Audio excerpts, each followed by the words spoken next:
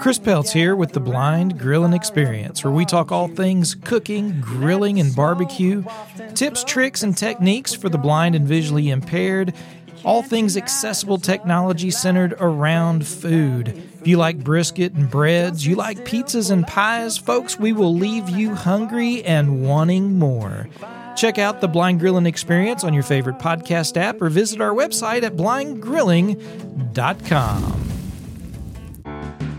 From Wellington, New Zealand to the world, it's the Living Blindfully podcast, living your best life with blindness or low vision. Here's your host, Jonathan Mosen. Hello, on the show this week, it's 10 months in and ACB is still no closer to being on Mastodon. How easy is it to use Face ID? Making screen recordings on your iPhone with voiceover speech, and Sammy Sweet Spirit encourages sighted people to look at it this way. It's good to be back with you once again. I gotta say, the only downside of having the Blind Grilling Experience advertising on the podcast at the moment is that before I even start, I'm ravenous. Oh, that does sound delicious. And actually, it's a fun podcast to listen to because you can learn all sorts of things. You can learn on this podcast, though, that since this is episode 247, I can tell you that there is yet again no North American area code 247. It's up for grabs. It's available. However, the country code for 247 is very interesting. It's the country code for Ascension Island. Now, the population of Ascension Island fluctuates a little bit, but it averages out at about, get this, 800 people. 800 people with their own country code. I don't know whether their numbering plan has only 4 digits, because you wouldn't want 3 digits, because the population could expand and people could have more than one phone. But 4-digit numbers in Ascension Island may well be possible. If you are one of the 800 people living on Ascension Island and you're listening to this podcast, we bid you welcome. I'd like to know more about Ascension Island and what you are doing there. But all that said, when I think 247, I think what many radio buffs in Britain and around the world probably think about, which is that 247 meters was the initial frequency for BBC Radio 1, which is actually coming up to its anniversary because it went to air at the end of September 1967 after the Marine Offences Act forced all but one of the offshore radio stations in Britain off the air. And if you've been listening to the Mushroom FM rockumentary series of late, we've been doing a series on the fascinating topic of offshore radio stations. So they got the BBC Light programme frequency of 247 meters and turned it into Radio 1 on the 30th of September 1967, and a lot of the offshore personalities, the good ones anyway, found their way on to BBC Radio 1.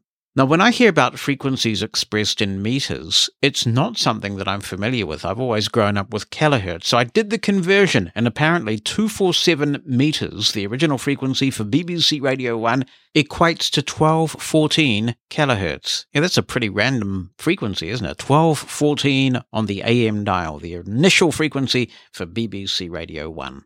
A reminder that we do have a special episode 248 in store for you. It'll be coming out quite soon after the Apple event, which happens this Tuesday US time. That's the 12th of September at 10 a.m. Pacific, 1 p.m. Eastern time. This is the one where we get the iPhone 15 and the Apple Watch Series 9. There's a suggestion there's going to be an Apple Watch Ultra 2, and who knows what other goodies Santa Tim and his Apple elves are going to be offering us for just a small fee.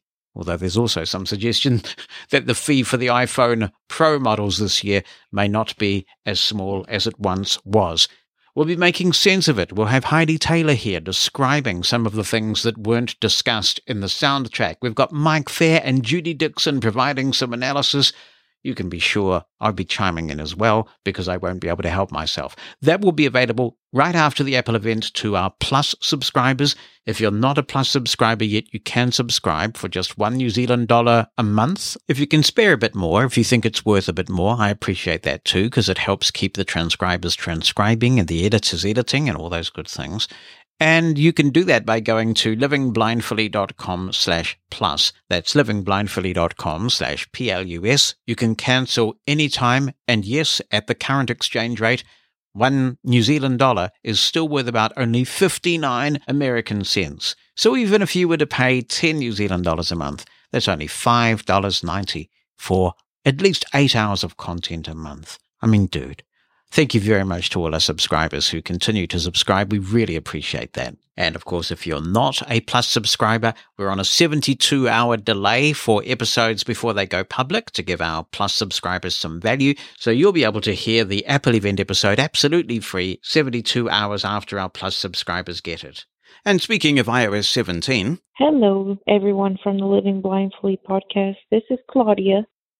I am calling to respond to the email that I previously sent. Unfortunately, the bug with the batteries widget in iOS 17 still is persisting. However, the Braille display bugs have been fixed, so that is great. I'm very glad to know that those bugs are fixed. With the batteries widget, it still has these weird images that were not there before. And it says like battery small cap image, bolt image. I don't know. They're just weird random images. And I've actually sent Apple feedback about this on several occasions, including an audio demonstration of this bug. And to this day, it has not been fixed. So, not sure if anybody else has any other ideas about how to get this bug reported, because it is a bit frustrating trying to navigate the batteries widget. And furthermore, it doesn't even tell you if your device is charging like it used to. So, any suggestions will be helpful. Good to hear from you, Claudia. Thank you very much for calling in to the listener line. This is one that I can't replicate, but there are so many variables with widgets. So with the battery widget that I have it just in the widget screen, not actually on my home screen, but I flick right from page 1 of apps, and I just have it there.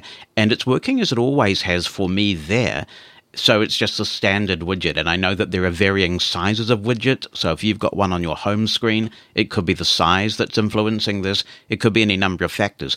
When I got your message, I thought, I wonder if your Describe Images feature has been turned on, and that's affecting it. But that certainly doesn't change anything for me. My Describe Images was set to off, but even when I turned that setting on again, it did seem to work just the same way as it did before. So if anyone else is seeing this, let us know.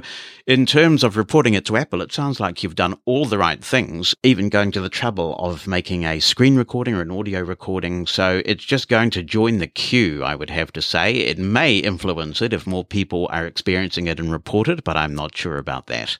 Living Blindfully is brought to you in part by Aira. That's the service that offers professionally trained agents to give you sighted assistance anytime, anywhere. It's good to see Aira now being offered as an accommodation in an increasing number of workplaces. There are so many ways that this can be useful, from getting past an inaccessible website, to navigating an unfamiliar building, to have someone read you a piece of paper and even take notes on that document, sending it to you later.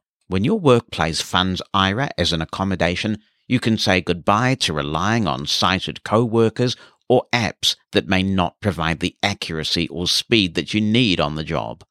Aira can improve your productivity, efficiency, and independence in your workplace.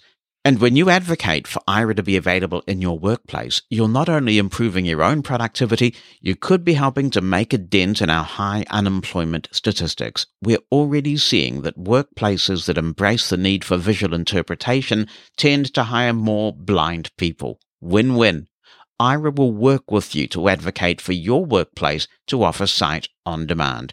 You can email them to make an appointment so an expert at Aira can help make it happen. The address to contact is access@aira.io. That's access@aira.io. Let's return to the topic of the Lyft driver who has recommended in 2 videos now, the second of which was supposed to be an apology but was really just a doubling down, that Lyft drivers, and by definition rideshare drivers in general, who find that they're about to transport a service animal because they're driving past to pick up the job, and then they see somebody standing out there with a service dog, should just drive on by, and when they're at a safe distance, cancel the trip. Now, obviously, this breaks laws all over the place. I did provide a link in the show notes to the first video when I first raised this.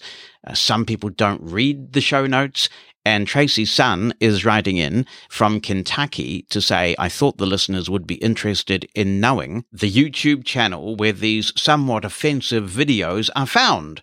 Do a search on YouTube for Rideshare Real Talk. Real Talk is one word. I noticed he attempted to make some kind of clarification video in regards to statements from a previous video, but shortly after, in the same video, returns to his point of view, saying that the rideshare drivers have the choice on whether to cancel the trip if the rider has a service animal. After the clarification video, he had a 2-hour live video. Oh my goodness, mercy. Speaking of more of the same, back and forth chatter. I thought the listeners might be interested in hearing this for themselves. We could say it is more disgusting instead of interesting. Indeed it is, Tracy, and what's also disgusting as well as interesting is Lyft's lack of response. As I mentioned last week, I contacted Lyft's media team and I got an auto response from them right away because it's automatic, right? And they said, we realize you're probably on deadline, so we'll get back to you as soon as we can. That was a week ago at the time of recording, and I've not heard another thing, which indicates to me that they are not going to respond. And I want to recap the questions that I asked Lyft because I think they're absolutely fair and reasonable questions. I made the point in my email, which was very respectful, that I understood they may not want to come on the podcast for an interview, but a statement that I could read to you so that we could get some assurance that Lyft was onto this in some way would be great, at the very minimum. Not a thing back, so let me recap those questions that I asked Lyft last week. First, does Lyft know about this video? Second, does Lyft agree that this does not convey a positive image of the company to disabled people? Third, will Lyft make contact with YouTube and urge them to take these videos down due to the reputational damage to Lyft and presumably misrepresentation of Lyft policy? And that is another point, of course, that YouTube still has the videos up. Fourth, will Lyft seek to identify and deplatform the driver if they're not doing so already? Fifth, does Lyft make it clear to drivers in training material that driving past a service animal user also constitutes refusal? And if not, will training material be updated to make that clearer? And sixth, what measures does Lyft currently have in place to seek to eliminate service animal discrimination? Perfectly reasonable questions, very unfortunate and perhaps telling that the media team has chosen not to respond at all. Mastodon is the social network where the Living Blindfully community is most active.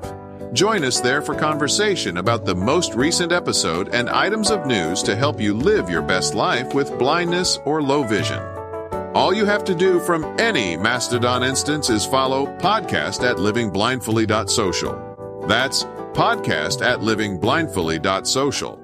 When I played that little sweep in episode 244 of the podcast, I followed up with some comments about Mastodon, about some improvements to Mona. Since then, there's been yet another excellent release of the Mona app, which we covered comprehensively in episode 227. If you're looking for a tutorial on Mastodon in general and Mona in particular, it's free. It's out there. It's in episode 227. And then I talked about how extraordinary I found it that there are some organizations who aren't on Mastodon that should be, one of which, of course, is ACB, the American Council of the Blind. And I pointed out that back in 1999, when we were pioneers in internet radio and this was an emerging thing and we were doing things that really hadn't been done very often before in terms of trying to get a global group of blind broadcasters together to start this radio station, it was cutting edge and it was nimble. Nimbleness is really important in technology. Harold Wilson, he was the British Prime Minister a couple of times. He made the comment that a week is a long time in politics. Everybody says that now. Well, 10 months is a long time in technology, a very long time. So now we've made it to double digits, folks. It's 10 months ago now that Elon Musk fired Twitter's accessibility team. Soon thereafter, he started to curtail the application programming interface that meant that most of the apps that blind people used to use for the artist formerly known as Twitter have now ceased to be. They were deprecated. They were forced off the platform despite being super accessible and providing a great service. One thing I didn't mention in episode 244 that I think is important to emphasize is the sense of loss that many people have felt because of this. Particularly during the lockdown period of the COVID pandemic, Twitter was one way that people got together and provided companionship and a little bit of support to each other. There were other tools too, of course. Zoom was the star of the pandemic, but the community that built around Twitter during that time was something quite special. And for people who perhaps have limited access to public transportation or limited access to funds to get out and about, or who find companionship with people who are a long way away, the demise of so many accessible Twitter options and the dismantling of that network as a result was jarring, it was upsetting, it was disruptive. For those who are well connected to technology, it didn't take too long for some of us to leap onto Mastodon, and as usual, what happens is that early adopters pave the way, they perhaps produce tutorials in our community, that's kind of customary, and eventually what you see is, if it's any good, you start to get a bit of critical mass. And at least where the connected blind community is concerned, I think the critical mass of people on Mastodon is much higher than it is, say, as a portion of the sighted population. So why am I raising this again just 3 episodes after I raised it last time? Well, it's because I was contacted by a couple of listeners who were actually quite upset by a meeting of the American Council of the Blind's Board of Publications. I'm interested in what happens around the world on the blindness scene. Even if I wasn't doing this podcast, I'd still be interested because I find this interesting. But I must confess, I don't normally listen to or read the minutes of Board of Publications meetings. For those who aren't familiar with the way ACB works, when ACB was founded in 1961, it was founded because of concerns by those who created the organization that NFB, the National Federation of the Blind, had become autocratic. As a result of that, there were certain safeguards built into the constitution of the new organization when it was founded. One was term limits. You cannot have a president of ACB who can go on and on. They can only serve 3 consecutive terms. Another safeguard they put in place was separation between the publications that ACB creates and the leadership, the board of directors. And that stems from the view that during the height of what some blind Americans used to call, and maybe still do call, the Civil War period between the 2 factions within the Federation before ACB was founded, there was a hijacking of publications by the Federation leadership to stifle debate. Never again, said the founders of the new ACB organization, we will create this board of publications so that there is some separation. Quite a lot of them have died off now, but it was fascinating to talk to some of these people in the 90s and the 2000s about that period. It really was, and get the different perspectives. Anyway, I'm only telling you this because you may not be as interested in all of this as I am, and you may not understand why ACB has a board of publications and what it does. Now, my understanding is there's been increasing frustration and actually embarrassment among some that this organization that was once seen as so technologically innovative has dragged the chain to the extent that we're now 10 months after the great Twitter exodus and the great Twitter implosion, and there's no ACB presence on Mastodon, at least at a national level, to be found. So there has been some discussion on ACB internal channels like email lists, as I understand it. I don't subscribe to those either, so I wasn't aware of any of that discussion until I was made aware that the Board of Publications of the American Council of the Blind had a regularly scheduled meeting on the 5th of September, at which ACB's presence on Mastodon was on the agenda because there has been so much discussion about it.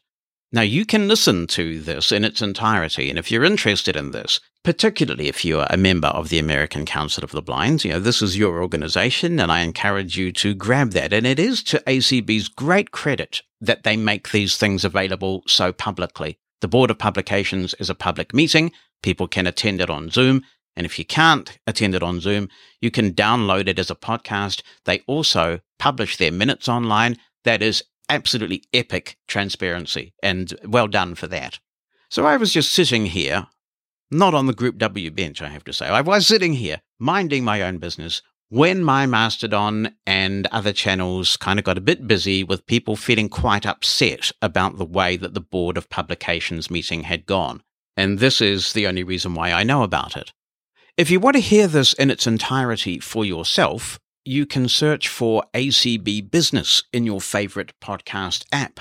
You can subscribe to that podcast if you want, or you can download what is, at the time that I'm putting this podcast together, the latest item in the feed, which is the Board of Publications meeting from the 5th of September. The discussion really starts to get going when Jeff Bishop provides some practical solutions for getting ACB on Mastodon sooner rather than later. Many of us will know Jeff very well because he's served the blind community so well in numerous professional and personal capacities. For those who don't know Jeff, he's highly tech savvy. He understands where the blind community is at, his fingers on the pulse. He engages with the blind community where other blind people are. He knows what he's talking about. He's a respected voice, and he should be listened to. And he did have some practical solutions. Then the virtual floor, because this is a Zoom meeting, gets handed over to ACB's president, Deb Cook-Lewis, for some comments.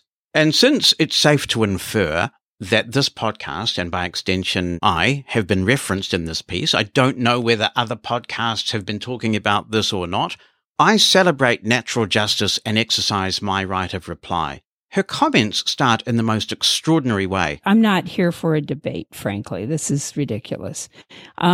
Secondly, I will make a couple comments, though. And those couple of comments then lasted 10.5 minutes of continuous talking. So clearly the president was not there for a debate, but actually to lecture those who were on the call.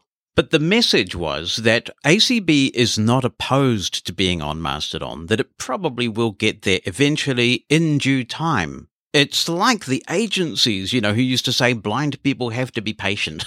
You vociferous blind people making all this noise, you don't understand what's going on, which is an extraordinary stance to take for a membership organization.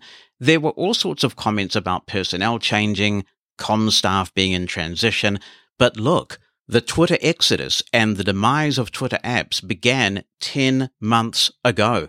10 months ago. As somebody who has had a bit to do with ACB, I'm well aware that one of the tensions or the tussles, and I think it's sometimes a healthy constitutional tension, relates to the demarcation between what's the Board of Publications' responsibility and what is the Board of Directors' responsibility. And the president of ACB put a stake absolutely in the ground on this one regarding Mastodon. The decision to ultimately do it or not do it does not rest with the Board of Publications. It will, in this case, rest with the Board of Directors based on the recommendations of our IT working group and our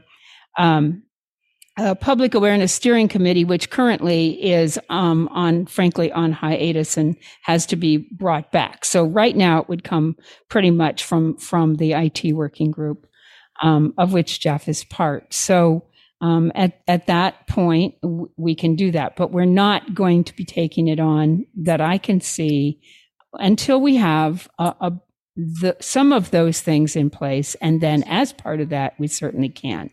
If we decide to add a new social media, and if it's not just a case of flipping a switch, if it does actually have an impact on workload to change it or major decision making to change it, if it's really easy, we don't have to take that to the board. I mean, if it's sort of no impact on staff or no impact on finances or no impact on anything, then I think it's understandable that we will and assumed that anything that's good for the people is good to do.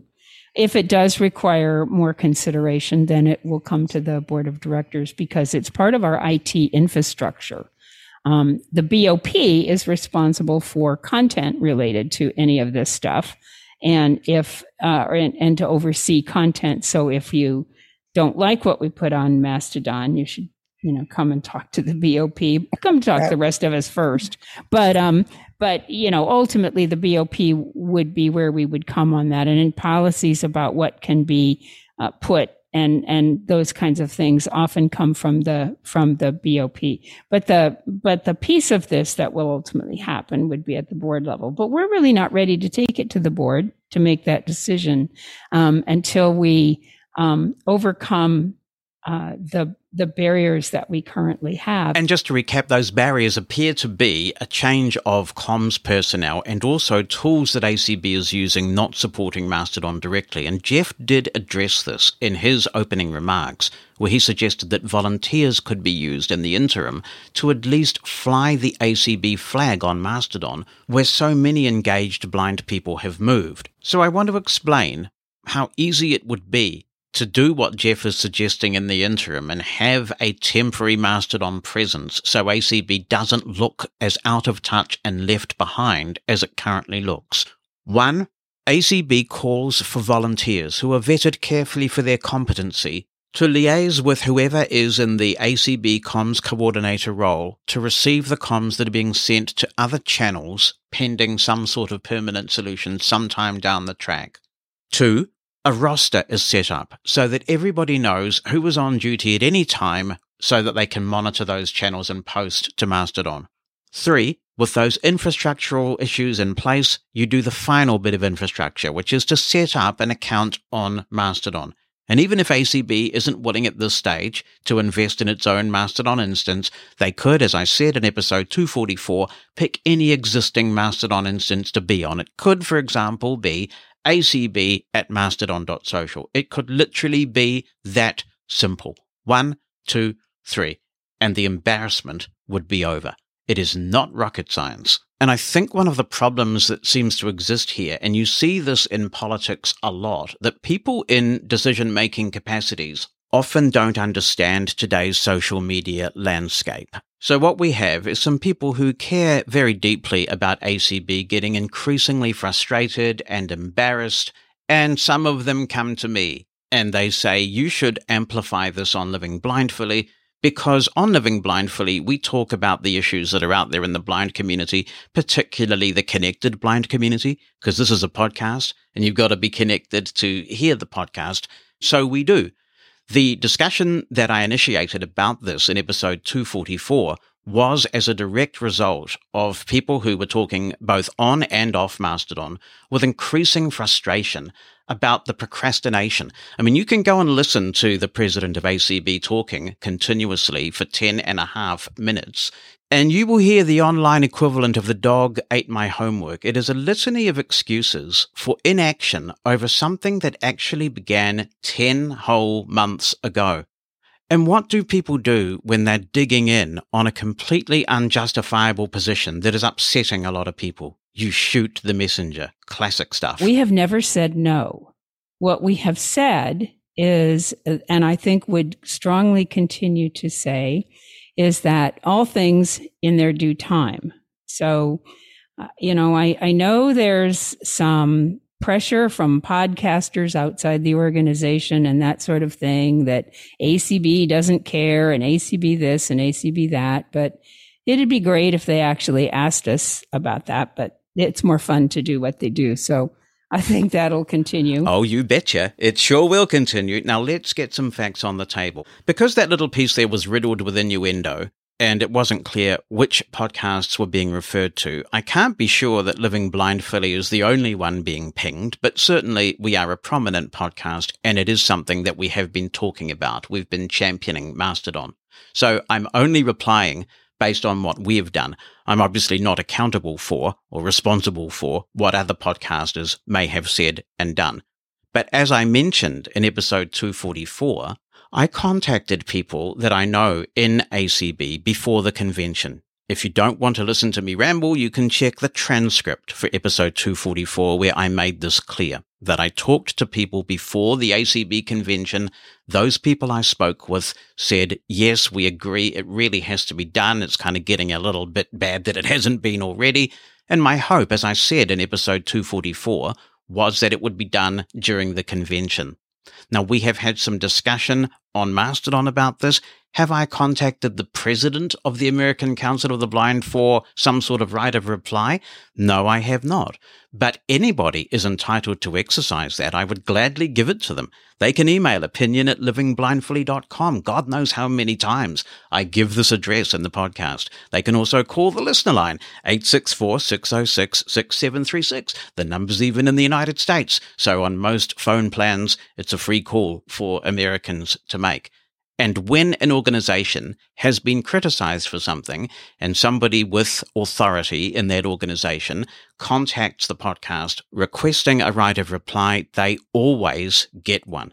That is something that listeners to this podcast over the last 4 years know is the case. Now, you would think that the president of an advocacy organization would be not backward in coming forward if they wanted to exercise a right of reply. It was not clear to me until listening to this Board of Publications meeting that actually the Board of Publications is not responsible, in the president's view, for whether ACB gets on Mastodon and how it goes about getting on Mastodon. And that may well be challengeable. I mean, there may be consensus within ACB about that being the case because it's about IT infrastructure, but it's potentially possible for this to be contested as well. And that's a debate that may well be live. And I did hear some reference in the call to there being debate about whether this rests with the Board of Publications or not. As for being outside the organization, absolutely guilty as charged. We do try to reflect the concerns of listeners who contact us, and there has been increasing concern about ACB's procrastination on this subject. But I would make this point.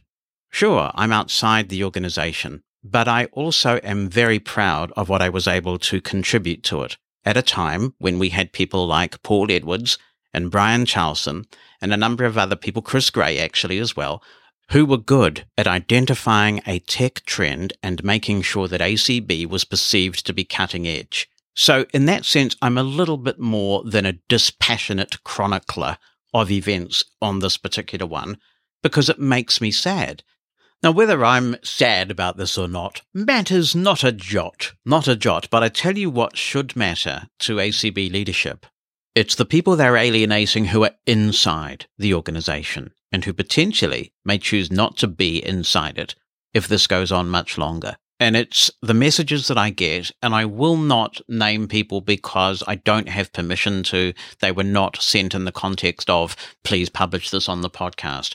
But I can tell you, hand on heart, I have received messages from people who say, I am a long-standing member of ACB, and I'm angry, and I'm ashamed, and I'm getting disillusioned. Any president of a consumer organization worth their salt should take that kind of feedback seriously.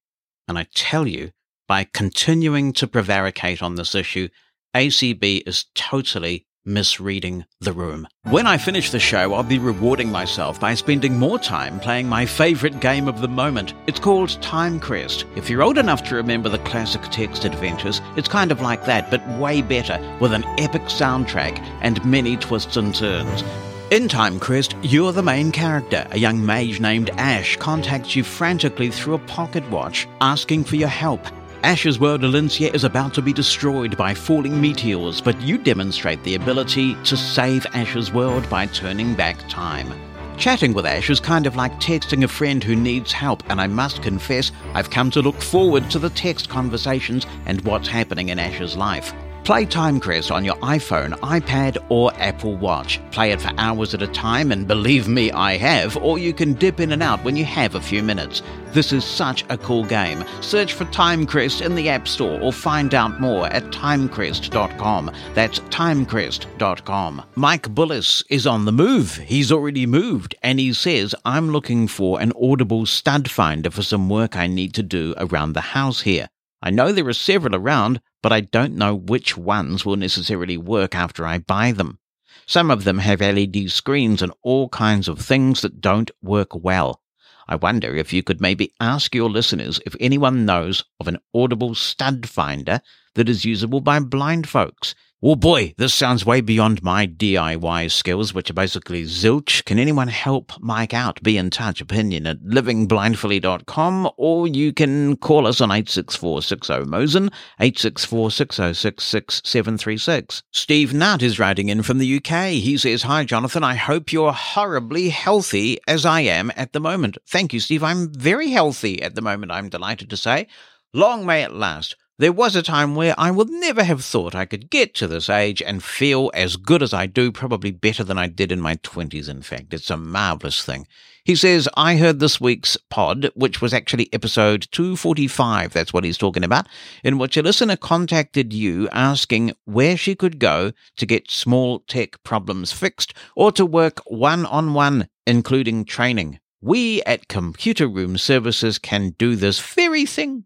The way I work is, if I can't fix it, you don't pay. Simple as that. People can contact us with any tech problem, big or small. Our charging structure is £30 per hour with a minimum charge of £7.50 in case the job only takes me 15 minutes or less.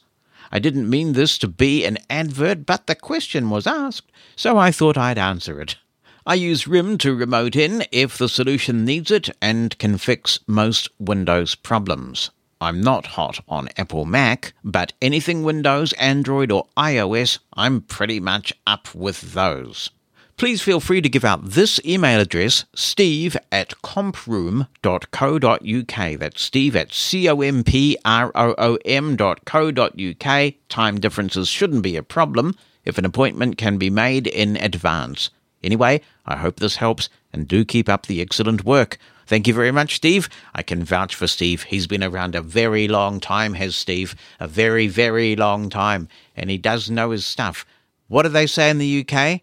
He knows his onions. And, of course, as they also say in the UK, thanks to Steve Winwood, while you see a chance, take it. And that's what Steve did. Brunt Steenkamp is writing in and says, "Dear Jonathan, I trust you are doing well. Super well, thank you, Brunt. Hope you are as well. I know I have not been in contact. Somewhere in the 210s, I fully blame Castro for not syncing my episodes." Yeah, I'm afraid I've given up on Castro, Brunt. It pains me to say it, but it's just not what it was. He continues, "I have discovered something rather marvellous recently.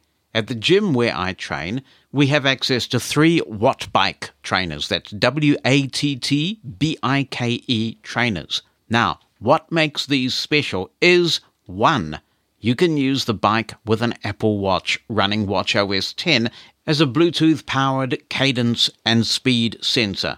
To do this, you will have to be running iOS 17 on your iPhone as well. 2, the Wattbike Hub app happens to be accessible enough to get the job done. However, it's not perfect by any means. I am very well aware that there are other bikes as well that can be used in the same fashion. For example, those made by Techno Gym. Oh, I know about Techno Gym, Brunt, because they make our treadmill, and I'm a big fan of our Techno Gym treadmill. He says, I have not tested any of the smart trainers out there. Those are devices you use with a standard bike, but I assume, hopefully, many of those can be used in a similar fashion. As you can see above, I have fallen down the rabbit hole of public beta testing again.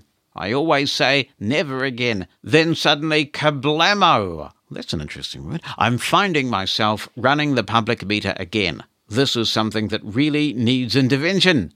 If you are reading this before the 2023 Rugby World Cup, good luck to you and the team you support. The same for all your listeners. Obviously, the Springboks, or as we'd say, Die Bok for me. If you need to have that pronounced, just ask 1 in 10 folks over there in New Zealand. They are Afrikaans, South African anyway. This is why we call New Zealand a South African colony. Hello, Jonathan. I listened to your review on drafts and did learn quite a bit, but I wanted to expound a little bit on my favorite action in drafts and how I use it, and that is the list in reminders action. Now, I did go in there and tell it to discard the text once I have run the action, and I use this to keep track of my paratransit times, which is not as easy as it sounds when they say, we'll get you at 6:51. You know, they'll give you oddball time, and then your window is half an hour after that. So it's important that I have them accurately written somewhere, easy to get to. And so when I'm doing Braille screen input, I do hashtag trips. The hash symbol in UEB, by the way, is 456TH, 456.1456, or the number sign flipped upside down. Now, there was a bug in the Hable where 456TH was writing the British pound symbol and .4L was writing the hash symbol, and those are reversed. And I don't know if that has been corrected. I need to write to them. I think that they thought they'd fixed it and that was the way it was supposed to be, but that's very much not the way it's supposed to be. But anyway, what I also discovered about listing reminders is that if you keep the title of the list the same, if you need to add more trips later, in my case, and you rerun the action, the new items will be added to the end of the list, which is not what I was expecting. So that's cool. I have also purchased a Sonos Roam and am enjoying that. One tip I would provide is that if you're wanting to power the unit completely down, realizing that it's going to take, 15 seconds or so to come back, but to power it all the way down, you press and hold power for 5 seconds and you'll get like 3 tones, and the last tone will be kind of a bassier descending tone. And that's how you know it's off. What I also do is to find out whether it's turned on or not, I hold that power button again for about 5 seconds, and then you can check the status by using the button that turns the mics on and off, and you'll get sounds to tell you, oh, okay, it's on now. Of course, if you load the Sonos app, it will tell you whether it's connected as well, but that's the quick and dirty way to find out what's going on. But the setup was pretty much exactly the way that you showed, and the app is easy to use. And I'm discovering that there's a lot of services on there that I've never heard of, or just things I wasn't expecting to see, like Audible and AccuRadio and stuff like that. So anyway, thanks for all of what you do. It's interesting that you bring AccuRadio up, Sean, because it's not one that I hear about very often. And I discovered AccuRadio through Sonos. I've never heard of it until I got Sonos, and I really like it. So if people haven't tried this, the iOS app is very accessible. So even if you don't have a Sonos, you should search for AccuRadio in the App Store and give this a try. They have lots of channels there, and they're really good. They have a few that I go to sleep to, actually. There's a thing called the Star Channel. There's another one, I think, called Classical Relaxation. So they have quite a few, and they just have a wide range of genres. Very good during the holiday season as well. They have all sorts of holiday channels there. So AccuRadio, it gets a notable mention. Hi, Jonathan. This is Vaughan from Australia. Love your show. Congratulations on the podcast. 2 quick questions. I don't use a passcode on my iPhone. I've got a password, rather. I've got a 4-digit PIN, but I only have to put it in once every 24 hours, which means when I swipe up from the bottom of my iPhone 13 Pro, I can access everything without having to put in passwords and the like. But I know most people are using Face ID. How do you find it? Is it quick? Does it slow your productivity down? And at those times, like if you're laying in bed and it's dark and it's the middle of the night and you just reach over to switch on a podcast because you've woken up at 2 a.m, is that easy, or do you have to then put in key combinations, etc., to get your phone to wake back up? Or does Face ID just work whether it's dark or not if it's set up? The other thing I was going to ask you, when changing to the new iPhone, a lot of the time, if you do the over-the-air backups, you have to re-enter all your banking passwords. And I'm dreadful with those things. I never remember them. I end up having to reset them, and it just causes all kinds of grief. Is there any way of backing up your data and transferring it to the new iPhone where it carries over your sensitive passwords as well? Thanks, Jonathan. Appreciate your help. Oh, it does sound like a new iPhone might be in your future, Vaughan, and why not with all the USB-C and stuff that's coming in it? First of all, I don't want to sound like an alarmist, but what you've got going on there is an incredible security risk. Because if someone was to snatch your phone out of your hand, and sadly we do hear of stories where this has happened to blind people, I guess this is one of those areas where we are a bit at risk if we're using our phone out in public and some disreputable reprobate takes the phone away from you. Well, they've got full access to everything on your device at that point. That could lead to just so many issues for you in terms of identity theft and compromised accounts and goodness knows what else. So there is an issue there. But in terms of the specific answer to your question, I personally have never had a problem with Face ID. Some people have an issue setting it up in the first instance.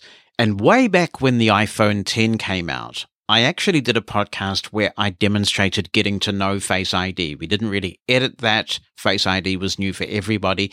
And we had Heidi in the studio, and she came up with this analogy. I still get people contacting me saying, I struggled with Face ID, and then somebody pointed me to the podcast you did with Heidi, and Heidi's methodology just worked for me. And thank you, Heidi. Yes, indeed. Thank you, Heidi. So her technique is you treat your nose as the hand of a clock. And when you're setting up Face ID, you turn your nose in a clockwise direction, like it's going round the clock. And that does work very well for setting it up. It may take a bit of getting used to in terms of the distance from the phone, but once you've got Face ID set up, it does learn over time. When you first start to use it, there will be two things going on. One is, if you don't use the front-facing camera very much, or you're just not good with cameras, it may take a while to understand just how far back you have to be from the front-facing camera for Face ID to work. But you'll get there. And the other thing that's happening is that Face ID is learning over time. So if it gets an error and then it authenticates, it kind of says, okay, I need to learn a bit more about this face. And it seems to do that. What I can say is that Face ID works for me 100% of the time in an indoor environment. Occasionally, if I need to unlock my iPhone, say to call an Uber, and I'm waiting outside somewhere, and it's a bright, sunny day, I do occasionally have issues authenticating with Face ID in that scenario. And if it gets bad enough, I just enter my passcode. As for the all too familiar thing for many blind people, waking up in the middle of the night and wanting to run your podcast app, I have had no issue at all using Face ID in that setting. If you're lying flat in bed on your back, you just point the front-facing camera at your face, so you would have the phone facing downwards, so the front-facing camera is looking at your face while you're horizontal, and it will just unlock, and I have no difficulty doing that. Now, it may take a bit of getting used to, but you absolutely can get used to it to the point that it is an absolutely smooth experience a lot of the time. It does make me a bit sad that some people go for the iPhone SE, which is an underpowered phone and it's got some battery life issues and all sorts of limitations. Not because they prefer the form factor, which is a perfectly valid choice, but people have made them afraid of Face ID. And I think the next iPhone SE is probably going to have Face ID. So we can't keep going on like this, you know. It's absolutely possible to get used to. The other thing I would say is that there are so many benefits in blind people just becoming comfortable with using our cameras for all sorts of things. Be My AI, for example, the service that Be My Eyes is offering in conjunction with ChatGPT, is just opening so many things up to us. So we should become familiar with the powerful cameras that are on our devices and get to know them and embrace them. So I'm sure you'll have no difficulty at all, Vaughan, after a week or two of just playing with it and getting used to it. Regarding your second question, this is the reason why I still always back up using a full encrypted backup using iTunes. For those who have a Mac, obviously iTunes has gone now, but you can still do a full encrypted backup onto your Mac. Now, I'm not saying that it will remember every password. In the last couple of years, I have seen a steady increase in apps where, for whatever reason, they're going to make you authenticate again by entering a password on a new device. But it does remember a lot more than an iCloud backup does. It sounds also like you might benefit from using a good password manager. 1Password is still my favorite. I stuck with it through the tough times because they had a radical rewrite with 1Password 8, and it got a little bit inaccessible for a while there. They have sorted that out. I think they're a good company, Agile Bits, who make 1Password. They are committed to accessibility. They sorted it out. They listened to feedback. And certainly on my iPhone and on my Windows machines, 1Password is fantastic. And it does mean that you can have a unique password for all the services that you use. 1Password is well integrated in iOS, thanks to some APIs that Apple have made available. And using biometric authentication, i.e. Face ID, it's really easy to log into apps. I'm grateful to Numa Solutions for sponsoring transcripts of Living Blindfully, so the podcast can be as inclusive as possible. Inclusivity is a good word to describe all that Numa Solutions is about. And if you're employed, you'll know that RIM and Scribe for Meetings can make a significant difference to accessibility and productivity in the workplace. We know it, but how do we convince the boss or the person holding the purse strings in our workplace of that? Numa Solutions takes some of the pain of this process away through their self-advocacy kits for Scribe for Meetings and for RIM. Simply visit the Numa Solutions website, find the self-advocacy template that works for you for either product, fill it in, and send it to the person who makes the decision. It really is that simple to get the conversation started at your workplace. And if the person you're talking with has questions, Numa Solutions are on standby to help. So if you know you could benefit from Scribe for Meetings or RIM in your workplace, don't hesitate. Use the advocacy templates and start a conversation. To find out more, head over to pneumasolutions.com. That's PNEUMA solutions.com. Here's another handy little contribution from Michael Babcock. On a podcast, I heard one of the hosts mention the fact that he makes a recording of applications that might not be accessible. Now, there is a way to do this on Android. I don't have an Android device handy to show this to you, but I want to show you on the iPhone how you can record your iPhone screen and get your voice in there so you can talk to developers directly and let them see what you're encountering on their iPhone. 2 caveats. Number 1, I am using an iPhone 12, which means I don't have a home button. So figure it out. If you don't know how to navigate your phone, consider should you be sending feedback to app developers. And number 2, I am on iOS 17. So you may hear things that don't sound exactly the same. The process and procedures, though, are exactly this.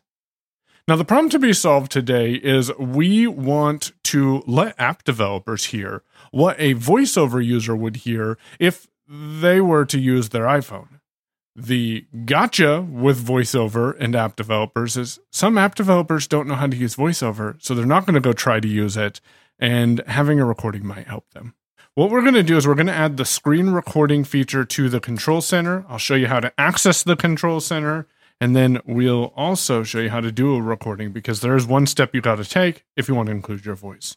So we'll start by tapping Settings. And we'll go in there. Settings. By default, the screen recording functionality is not in your control center. So in settings, we want to locate Control Center button. It's directly below the general option. Swipe down from the top right edge to open Control Center. That's how you can open Control Center. I don't get that to consistently work. How I actually do it is touch the status bar and then flick up on my screen with 3 fingers.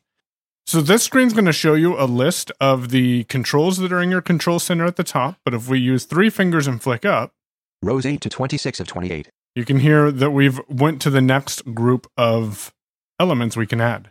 Insert screen recording.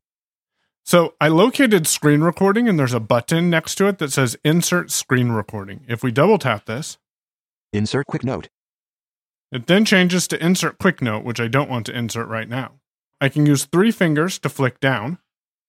And VoiceOver didn't give me any feedback when I flicked down, but what we're going to do is touch towards the bottom middle of the screen. Remove Ping My Watch.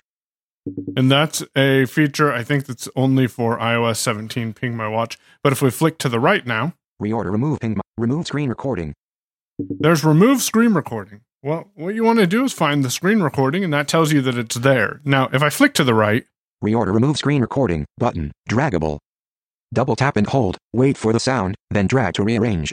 And I want to do just that because I want this to be towards the top of my opportunity. So I'm going to double tap, hold, and then slide my finger up and listen to the feedback that VoiceOver gives me. Move above flashlight. And then I'll lift my finger up. Included controls, heading. Note that when I double tap and held, I did feel a gentle vibration or haptic, and that's when I knew I could just slide my finger up the screen. Vertically. So now, let's go to the home screen. Settings. And if I touch in the top right corner, slide my finger down. IDK, 3 of 3 Wi-Fi bars, status RI, control center, airplane mode, switch button, off. Double tap and hold to show more controls. Double tap to toggle setting. That seems like it actually worked. If you can't get that to work though, 3-finger flick up from the status bar once you put focus there. Now, about halfway up the screen on the left side, Screen recording button. I found screen recording button. And you may not have that there. So find the controls about halfway on the screen and flick through them until you find screen recording. And then you can go reorganize that in your control center in settings if you're interested. Now, here's the important part. I'm going to flick down. Don't double tap, but flick down. Open controls. And there's an option to open controls. If I double tap now, Selected photos button. it brings me to probably not one of my favorite iOS UI interfaces. But if I touch at the bottom of the screen, about the middle of the screen, Microphone off button. I find microphone off button. If I double tap that, Microphone on. and then I flick to the left, Start recording button. when I double tap, 3. Stop record 2. 1. VoiceOver gave you a countdown that it interrupted itself with, and now it is recording. So I'm going to go and use my home swipe button. Full action. Selected screen recording button. I had to do it twice because the first time actually brought me back to Control Center, and now I can hear. Dock, Safari. Messages. 163 unread messages. I should read those one of these days. Anyways, now I'm going to go ahead and stop screen recording by touching the left side of the status bar, and you'll hear. Screen recording in progress. 12:09 p.m. button. So that's how you know that screen recording is in progress. If I double tap, Swipe. Alert. Screen recording. this brings me to an alert that I can flick through, Stop screen recording. Cancel. But stop button. and I'll double tap on stop. 12:09 p.m. Status bar item. Now it's only the time in the top left corner, and if I find Photos. I can double tap on that, I typically then locate the, Albums. Tab. 3 of 4. and I'll double tap on that, and then find, Recents. 1,340 photos. A black background with recents. See all. But recents. 1,340 photos. A black background with nothing on it. so I'll double tap on that. Video. Time. 12:09 p.m. I can double Nice tap on guy. that. Recents. Back button. And then you're in a standard video watch screen. Video. Play video button. You can locate the play video button. Play video. VoiceOver gave you a Video. countdown that A it screenshot of a computer interrupted itself with, and now it is recording, so I'm going to go and use my home swipe button. Full action. Selected. Screen recording I'm button. going to 2-finger double tap. And then you can locate the toolbar at the bottom of the screen. You may need to double tap if all it says is video. The share button is located in the bottom left-hand corner. You can then copy that to your clipboard, paste it into an email, or share it as a email directly with the developer. Hi, Jonathan and everybody. This is Catherine Getchell recording you a message from lovely Pittsburgh, Pennsylvania. Want to comment on both the use of my favorite cane and my experience with Be My AI. So we'll start with Be My AI. My experience has been mixed, shall we say. I am totally blind, and one of the things that I was really hoping that Be My AI could do is to identify the buttons on appliances, and maybe even if it was really smart someday, somehow connect with the instruction manual of said appliance and tell me how to program a certain thing. What I've noticed is that I seem to get a lot of hallucinations of Be My AI making up buttons that aren't there, or even making up configurations of buttons that aren't there. So for example, on my LG washer that I asked it to several times to describe for me, upon different pictures I took, it gave me different descriptions of button layout, vertical versus horizontal, and I'm pretty sure that it wasn't entirely the picture's fault. The best it got to was describing the buttons, I think, fairly accurately, except it added one. It has 11 buttons on it. They're all tactile. And Be My AI told me that it had 12. So I'm not sure which the 12th one was. But on the plus side, it was able to describe a birthday card to me. And I thought that was a great use for Be My AI, because it wasn't something that I felt comfortable tying up a sighted volunteer's time for just to describe a little birthday card. but I really enjoyed hearing the description of the card, and it matched up with what I could tell tactually, and it was actually an auditory card that made funny noises when you opened it. So it was a really, really good experience. And then today I was going to the grocery store, and when I was standing out front waiting for them to bring out my online order, I had it take a picture of these really pretty flowers that were next to me, and I wanted to know what kind of flowers they were. And I don't know if it was accurate, but it gave a nice description of them. So that was pretty cool. So I guess I would say, for me at least, it's been helpful, but not for things that are super, super important, more for things that are just gee whiz general of interest. But I will keep experimenting with it. As far as the question of favorite cane, I'm a recent switch from a guide dog user to a cane user, at least for the time being. I retired my wonderful dog from seeing Miles in May, and have really enjoyed the freedom of just being able to come and go when and where I want without worrying about carrying food or water with me or park feeding and relief schedules. And I fly a lot for work and personally, so it's just easier right now without one. Probably will get another dog at some point, but for now I'm an enthusiastic cane user. And I was looking for a cane that was very light because I'm a big walker. I love to walk. I walk pretty much anywhere I can go. And I live in a neighborhood that's very walkable. And I found a great cane, the Ambutech Slimline cane. It says on the website that it's a light-duty cane. I do not use it in a light-duty way, I promise, but it has held up well so far. I've had it for about 3 months. I use what's called a flex tip on it. It looks like a fat mushroom type of shape, and it's not a rolling tip. I didn't want to do a rolling tip because I didn't want to add excess weight. And it is a very light tip, and I think it does just as good of a job, if not better, than the marshmallow tip for not getting stuck in cracks in the sidewalk. The only problem that I would say about the Slimline cane is that the grip that comes with it is nothing. It's very skinny, and I would say for anyone with medium to large hands, having a little bit of a bigger grip is going to be helpful. So I actually bought a golf club grip and put it on the cane, and it's taken a little bit of fiddling to get it to stay in place correctly. But I think I've got a really good system. And so if you're someone who is looking for that lightweight type of cane that hopefully doesn't stick too much in things, I would recommend the Slimline. You can get either folding or straight. So have a great day, everybody. Well, you too, Catherine, and by the sounds of it, I should wish you a belated happy birthday. I had a really good Be My AI experience, which I should report. I went out to dinner for Father's Day, which has just happened in this part of the world, with 3 of my 4 children and some significant others. It was a great evening, and I took a picture of the menu, which was waiting for me at my place at the table. And it was the closest thing to a computer reading a menu the way I would like a sighted person to read it that I have experienced. It summarized the dishes on the menu. It just told me, here's what they are, and it actually gave them to me in a nice numbered list. And then I was able to say, for example, tell me about the crispy salmon.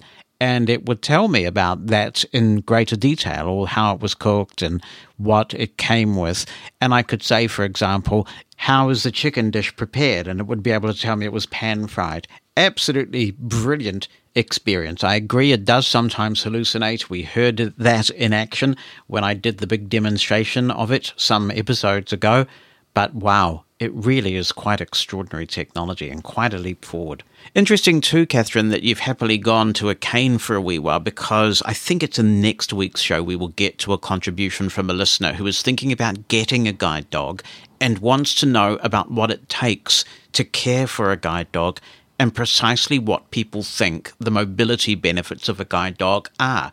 Now, as we know, Bonnie used to work for the Seeing Eye, and she's a very passionate guide dog user, so I'm going to bring her down to the studio to talk about these things next week. But if people want to talk about this, then by all means get your contributions, and we'll include yours as well in terms of what it takes to care for a guide dog. It is a big responsibility, and what value you believe guide dogs add to your life. Has something on the show got you thinking? Share those thoughts with the rest of the Living Blindfully community. Send us an email, You can include an audio attachment recorded on your computer or smartphone so we can hear your voice, or you can write it down. The address is opinion@livingblindfully.com. That's opinion@livingblindfully.com. Or phone our listener line in the USA, 864-60-MOSEN. That's 864-606-6736. Let your voice be heard. This podcast has created a place where blind people can talk openly about the issues that matter to us. But we know that one of the biggest problems we face is other people's misconceptions about blindness. So trying to change those perceptions is important. Among other things, Sammy Sweet Spirit is a musician, life coach, and writer. She wrote a book about blindness in general and her story in particular. It's called Look at It This Way. It is a chatty, informative, and at times very open, almost raw look at blindness. And she joins me now. Hi, Sammy. Good to talk to you. Hi, thanks for having me. How did you come to write this book, and why did you decide to write it? Well, so just as to kind of let people know, the whole title, it's called Look at It This Way, The Blind Leading the Sighted. And everyone kind of gets a kick out of that. Right. But why I decided to do it? Well, I was frustrated. I had, personal things I was dealing with, as well as, I was trying to find a job at the time, and I had my phone stolen on a train. That was kind of a big thing that happened. And so first I thought about making a YouTube channel, and I'm like, I kind of want to bring some awareness and education to the sighted community, or people who can see, because there's a lot of misconceptions going around because they don't know, because it's not talked about on a mainstream level, what we do on a daily basis. And, I also knew that the root thought was, you're different from me, so I can't relate to you. And so I wanted to try and change that. So I decided the YouTube thing was going to be a little bit difficult because, making videos and making them presentable and all of that. So I said, maybe I should just write a book. And so literally I woke up one day and said, okay, I'm going to do it. It was President's Day of 2020. And I just started writing. And then it turned into months and then years. But then I had, help along the way. I hired an editor. And then I was really fortunate enough to work with Neil Donald Walsh, who is pretty, popular in his field of work. And I just wrote him and said, hey, I'm working on this manuscript. And he called me the next day and said, I really like what you're doing. I want to help you. And I was like, whoa, I was pretty shocked. So then he kind of became like another editor. And then, so all in all, it took about 2 years to write it. And yeah, I just wrote it to make the misconceptions a little bit more clear, and so people don't jump to conclusions on, how on blindness and what it means and how we do things. It's a really interesting read, and also quite a light read in some ways. I found it was like a one-way conversation, which is a very nice style. And when I read it, I kind of thought, man, I don't think I've ever had it quite this bad in terms of some of the questions that you felt you had to address. But then I thought, well, maybe, in fact, I have. And I'm at the stage in my life now with the kind of positions that I hold and the circles that I move in where people just don't ask me those questions anymore. I was reminded for the first time in a long time of an incident where I would regularly catch the same train home in the evening, and sometimes my then girlfriend, who I was living with, would be there to pick me up. And people would say, oh, there's your friend waiting for you on the platform. And that was consistent. They didn't think that a blind person could possibly have a girlfriend, particularly, a very attractive young sighted girlfriend. So people do have these misconceptions, and some of those questions, in particular, the FAQ chapter, you get right into it there. I mean, there's probably, Yeah. So people even think that your spouse is your caretaker. Right. Or, yes. you know what I mean? So it's just, yeah. But yeah, that chapter was very important because, and I was really thankful because after I wrote it, I had spoken to the blind community and some of my friends. And I said, what questions do you want in here? And all the ones that they said I had included. So I'm like, good, okay, I'm doing my job, and there were some ones that were kind of a little graphic, but someone had said, and I included their statement, that people really think that we can't take care of ourselves, that we can't dress ourselves, that we can't take our own medicine or feed ourselves, and so if they really think those things, we have to let it all out and include stuff that, may not be as, popular or, to say. So you attract people's attention right away with the story that you've already referred to about being on a BART train in San Francisco, and the train pulls up at the station and you're sitting there grooving along, listening to your music because this isn't your stop.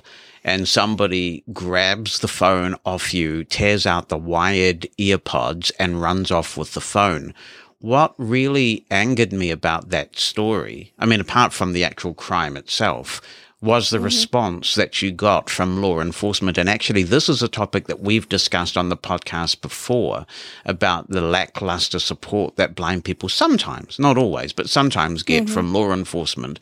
Can you talk us through that and what happened when you tried to get the police to support you in retrieving the phone that you'd actually located so you knew where it was? I had the Find My Phone app, and that's how they knew where it was. But I'll start from the end and work my way back. So the end of this is they never got in touch with me. I never found out what happened. They had a video of the suspect, a clear video, because they knew it was a juvenile, a minor. But they basically told me, because he's a minor, we have to protect him, so we can't just release the video to people to try and get his name or anything like that. And I'm like, well, but a crime was committed though, and so I never found out what happened. I got a new phone and, got that up and running. But yeah, it was a pretty traumatic experience. I was on the news, and that was one of the stories that they focused on, was the fact that the police weren't really responsive, and they asked me for a description of the suspect. Yeah. And I was like, sorry, I can't help you there. And, trying to be funny, but I wasn't laughing. But it's a part of what I'm trying to do, figure out the root thought of things that, and also kind of go in and say, okay, so this person stole my phone and it's a crime, but what's going on with him? You know what I mean? So it was a very traumatic experience, but also a learning experience for me. What sort of annoyed me about that whole story is I can understand that if the police genuinely didn't have any evidence because no one saw the individual, no one could describe them, and you're blind and you can't, I can understand that they reach a dead end. But in fact, that's not what the case was here. Right. They had video evidence anyway, but even if they didn't have video evidence, you were able to locate the precise house at which the phone was located. And I'm sitting here scratching my head thinking, why didn't they just swoop on the house, take your phone back for you, and give it back to you? Well, it wasn't, we don't know that it was a house, but we do know that it was somewhere in San Francisco, which it was weird because it got stolen in Oakland. And so when they were able to look at it, it was saying San Francisco. And I'm like, well, how'd they get there that quickly? It was probably maybe about, I don't know, half an hour later or maybe 20 minutes. So maybe another BART train, because you could do that between Oakland and San. Yeah. So they knew that it was somewhere in San Francisco. I don't know if they had a precise location. They didn't tell me. But like I said, eventually they had a video. They saw where he got on and they saw where he got off. And it's like, okay, well, why not? Let's move forward with it. And they never did. You do talk quite a bit in your book about your spiritual connections, and you refer to a number of authors, including Byron Katie and Eckhart Tolle. And I have to say that the power of now in particular completely changed my life quite a few years ago. And I think I've told the story on the podcast of how I came to know about the power of now. And it was a really surreal experience. So how does all of that help you, or did it help you to cope with a crime like that? Because when you have something happen to you like that, it makes you realize that blind people sometimes can be very vulnerable. Did you learn to forgive the offender and to trust again? I did. It took a little while. I didn't really leave the house much for a little bit after that. I didn't want to take another BART train. I would avoid it and take Ubers or, things like that. But eventually I did take the train again and sat down in the very same seat that I was in. And the thing that really helped me was, these spiritual authors, especially Byron Katie and Neil Donald Walsh. Neil said something, I think a clip on YouTube, where he actually talks about a phone getting stolen and how to kind of deal with that. And I think I don't remember exactly how I worded it, but I mentioned in the book, that something about what hurts this person so bad that they feel that they need to take the phone. Well, and that kind of got me out of myself and what I was feeling. 'Cause I was a mess. I was snapping at people and I was trying to deal with what happened and, crying all the time and just trying to grasp it. And so that's what kind of pulled me out of it, is just thinking I wonder what could have hurt him so bad that, or what he's dealing with in his life. And that's what I think is so needed right now in the world, is connection to each other to get through things, because life is hard, and I feel like if we find ways to connect to each other, it makes it easier and easier to cope. So. Then, of course, there's the view that blindness effectively should immunize you against a crime. And you got the reaction, well, who on earth would steal from a blind person? Right. Which is, but it also did exhibit that many people are very kind, and there was a GoFundMe set up, and that was quite generously contributed to. So you were exposed in short order to a wide range of human emotions and behaviors with that. Yeah, it was from one extreme to the other. One extreme, oh, she didn't see that coming, and then the other extreme of, what, I want to help this person and give some money so she can take Ubers for a little while. That's what we ended up using the GoFundMe for. And it raised about $4,000, and I couldn't believe it. It was, just that people really cared. As soon as the news story hit, people were contacting my family and, I want to get her a phone. I want to help. And that's also what got me through it, was that, that love really does outweigh hurt, Some of the things that you talk about really resonate with this audience, I think. And we've had a talk on this show about blindisms. And for those not familiar with that term, these are the little mannerisms. I was looking for a name for this podcast because Living Blindfully is quite a recent name. We rebranded a few months ago. And one of the things that I thought of calling it was Blind People Rock. Blind People Rock, dude. So Living Blindfully is better. But rocking is a blindism, eye poking. You mentioned jumping up and down. And when we've discussed this on the podcast, the general view that's been expressed, not a unanimous view, I think, but the general view is that, look, we live in a mainstream world. If we're going to be expected to hold down a job and be taken seriously, all those sorts of things, we just have to stop that behavior. You seem to be suggesting a different cause and encouraging sighted people to accept blindisms in public life. Is that realistic? Well, that's actually a really good question. So my thought is, look, if we want sighted people to accept us and understand us, it's even going to be with things that Because, I mean, let's just be honest. Blind people judge other blind people. Oh, for sure. The blindisms. You know, it's easy. It's easy to judge. And it's not as easy to understand why that might be happening. And so I think that it's easy to jump to judgment rather than understanding. So I think it goes both ways, sighted and blind. And so, I mean, it goes all ways, but, the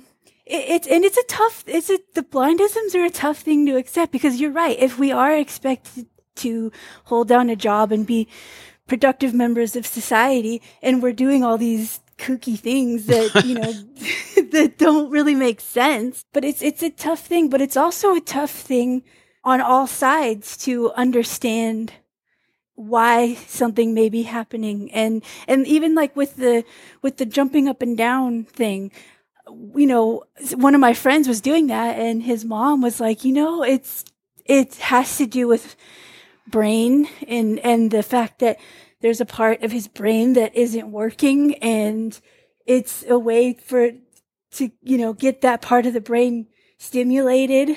And I thought that was fascinating. It kind of made the ew feeling go away. Like, oh, he's doing this? That's really weird. It kind of changed it from that to, okay, well, I can understand that. Yeah, and so, I'm interested in whether there's science behind that, or whether it's just an excuse sometimes that we hear from professionals. I really don't know either way. It could be. It could be an excuse, but it made me kind of wonder and think rather than judge and go, this person's weird, you know.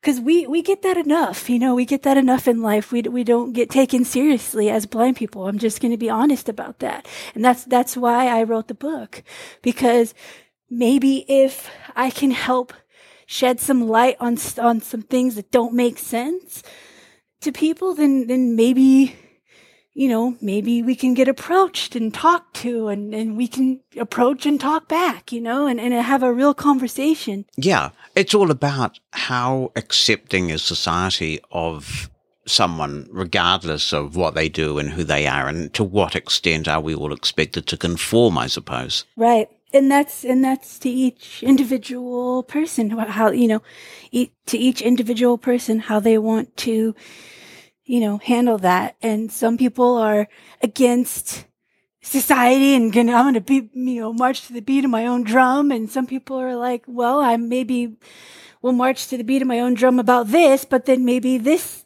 other situation, I'll, you know, kind of do what society does. And so. Yeah. And by and large, we seem to be a lot more accepting of that diversity now, aren't we? You know, there are pockets that are not, of course, but in general, it seems to me like we're all a bit more live and let live than we used to be. Right. Right. I think so too. Yeah.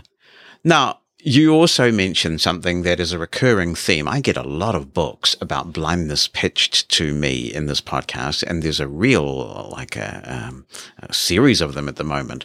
And all of them have one common point that they make, and that is that blind people are often perceived as having superpowers and being like, you know, amazing hearing and senses of touch and that kind of thing, or we're just completely and utterly incompetent and not capable of anything. And what I detect from your book is this recurring theme. Look, blind people are just people who happen not to be able to see, and there'll be a wide range of abilities and hang-ups and attributes, essentially, that are true with sighted people. Mm-hmm. So how I described it in the book was we're either perceived as having superpowers or that we're mentally challenged. There's nothing in between. And it's interesting that you say that you've been seeing that a lot with other books. I'm glad that's being talked about, because I kind of felt like nobody was saying it. So I'm glad that you know, that you've seen that. But so yeah, I mean, if we're inspiring because human beings are inspiring. You know, we can find inspiring traits and characteristics about just about anyone that we come in contact with. We can't hear better than you. You know, that's a common question that people ask. It's that we use it in a different way than you may. And so, you know, yeah, we don't have superpowers. And then there's the other extreme is that we can't hold a conversation, that we don't know about the things in the world that you know about because we can't see them. And so they associate seeing with knowledge. Yes. It's interesting. It's very interesting to me. And that's why I wanted to include it, because it's like, that's fascinating that seeing has to do with knowledge. And I mean, I get why, because when you see something, you're getting information, but there's other ways to get information about things. So like I said in the introduction of the book, I explain to children when they first meet me, and they're like, they kind of feel like, who is this like weird person who's not really looking at me, making eye contact, or, but I tell them, my eyes are broken, and they get it immediately. They're like, oh, okay, that's okay. Got it. That's it. Okay. And then they just talk to me like nothing. Adult society has a hard time with that. They don't talk to us like, oh, they just can't see. Okay, cool. Now we can talk. That's why I wanted to include that. I went to a function and had a conversation with a 3-year-old. Some of the best conversations I've ever had in my life have been with 3-year-olds. I know. And we were talking away about 3-year-old things and things that he was into. And then he stopped. He stopped talking, and he sat there for a few seconds, and then he said, "Your eyes are silly." So that's pretty summed it up, Yeah. I couldn't work out where you sit on a subject which we talk about a bit. It really gets people going in either direction. And this is the whole ableist language thing. I'm very much on one side of the spectrum, which is that because blind people are so often absent from what I call the key change agent positions, in politics, around the board table, in the media, that we have allowed very derogatory terms about blindness to seep into the public discourse, and that just makes the problem worse. People talk about being blind to the consequences of something, equating blindness with ignorance or stupidity, and on it goes. Do you think that language is harmful? And if you do, how do we stop it? So I see why you were kind of confused about my stance, because on one hand, it is harmful, because when you like in songs, how could I be so blind? Yes. Yeah. Like, how could I not know? No, you didn't know. It's and people using words, like being really careful too. That's the other extreme. They're really careful about. They feel like we can't say, I watched that movie the other day, and it makes them feel weird. I think it can be more harmful than not, because they're very blanketed statements. I'm kind of a deep thinker, so I kind of dig into it and kind of like pick everything apart. And that's kind of why it kind of appeared like I was on both sides. But I like to pick things apart and understand people's thought processes. But yeah, like the whole, how could I be so blind? And I think that is, that can be harmful. Yeah, I mean, even earlier this week here in New Zealand, we had a story in our news where a politician described another politician as being willfully blind on an issue. So they're equating blindness with lack of knowledge or lack of ability. Yeah. And it's not just blindness, of course. Pleas to politicians can fall on deaf ears. You can have crippling house prices. And then on the other end of the spectrum, of course, what happens is that people perceive blind as such a negative word because of all of that usage that they won't use it to describe us. And you see people tiptoeing around the word blind. They talk about unsighted and visually challenged and God knows what else. And so they've actually hijacked a characteristic that belongs to us. Yeah. And that was another thing I said too, is that we're blind. That's just what it is. Like we don't have to sugarcoat it. And I think why those kinds of comments are more harmful than they intended is because you'd be surprised at how many people actually have never spoken to a blind person or had a conversation. And it surprised me, because going through this process of writing the book, even Neil, my friend who helped me with this, he goes, just so you know, you're the first blind person I ever talked to. And he's close to 80 years old. And it's like, wow. So I think people just don't know, and so they just assume. And that's why I'm trying to help kind of put it into that. So, maybe if people get to know a blind person and know that their characteristics and their strengths and their weaknesses and all of that, maybe they won't be so easy to go to those places and say those terms. You also don't express too much love for poor old Daredevil, for example. And I was left here thinking, so if sighted people can have superheroes, can't we have them too? Yes, we can. It's not that I don't love Daredevil. It's that people have taken it and applied it to all blind people. And that was the point I was trying to make. Daredevil is a superhero. He's a comic book character. He's cool. I love it. But and even like with Family Guy, I mentioned Family Guy as one of the, the examples. I love Family Guy. I'm a huge Family Guy fan. I make sure I keep up on all the episodes that come out, and I love Seth MacFarlane. I think he's amazing and amazingly talented and funny, and it's just he's a really good singer too. Oh yeah, he really is. He's got into that jazz genre. Yeah. Yeah. I love him very much. But that was another example that I used is they made a couple episodes actually about blindness. And one of them was just pure, and they were trying to be funny, but it's not how we are. It's not, it was, for those who don't know, I used the example of there was an episode where the drunken clam was on fire and Peter somehow gets himself along with someone else to safety and didn't know it. And they were like, he was approached by a Tom Tucker from the news and said, how did you, you saved this person from, the drunken clam being on fire. He's like, that freaking place was on fire. And he didn't know. And just cause cause he was blind, cause he went blind. It was a temporary blindness situation. And, to me, that was just like, come on, like we would know if a place was on fire, and we would, I'm sure all of us have learned as children what to do in fires, and it kind of sets people up to not think and to kind of be ignorant to what blindness really is. And so, but yeah, I still love the show, and, and so Daredevil too, Daredevil's included. I think, so. Yeah, I think actually Daredevil might have been one of the first Netflix titles that got audio description, if I'm remembering correctly, some time ago. That doesn't surprise me. Yeah.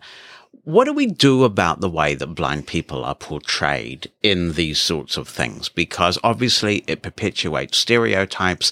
It's like blind people are not present often when these things are designed. I think one recent exception, which I really applaud Apple for, is that when they put the Series C together, which was one of the original titles on Apple TV Plus, my understanding is they did actually get some blind people in as consultants, so that although it's a very interesting premise, blindness was represented reasonably competently, but that doesn't happen as much as it should.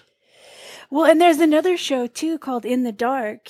And they also had some blind writers, which I really appreciate, because they were able to represent blind people. I mean, the girl and the main character in the show, was just like everybody else, getting in trouble and drugs and drinking and it's like we do the same things. We're people. The blindness does not protect us from that. But yeah, I think what's going to help, and this may kind of sound like a duh answer or an easy answer, but just conversation, these types of conversations that we're having right now, having people kind of get to know us more than just that blind girl or that blind guy, and I think that will really kind of lessen these stereotypes and like I said, understanding replaces judgment.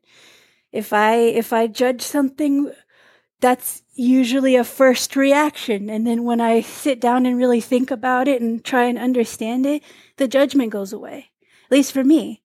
So I want to try and help people in that way.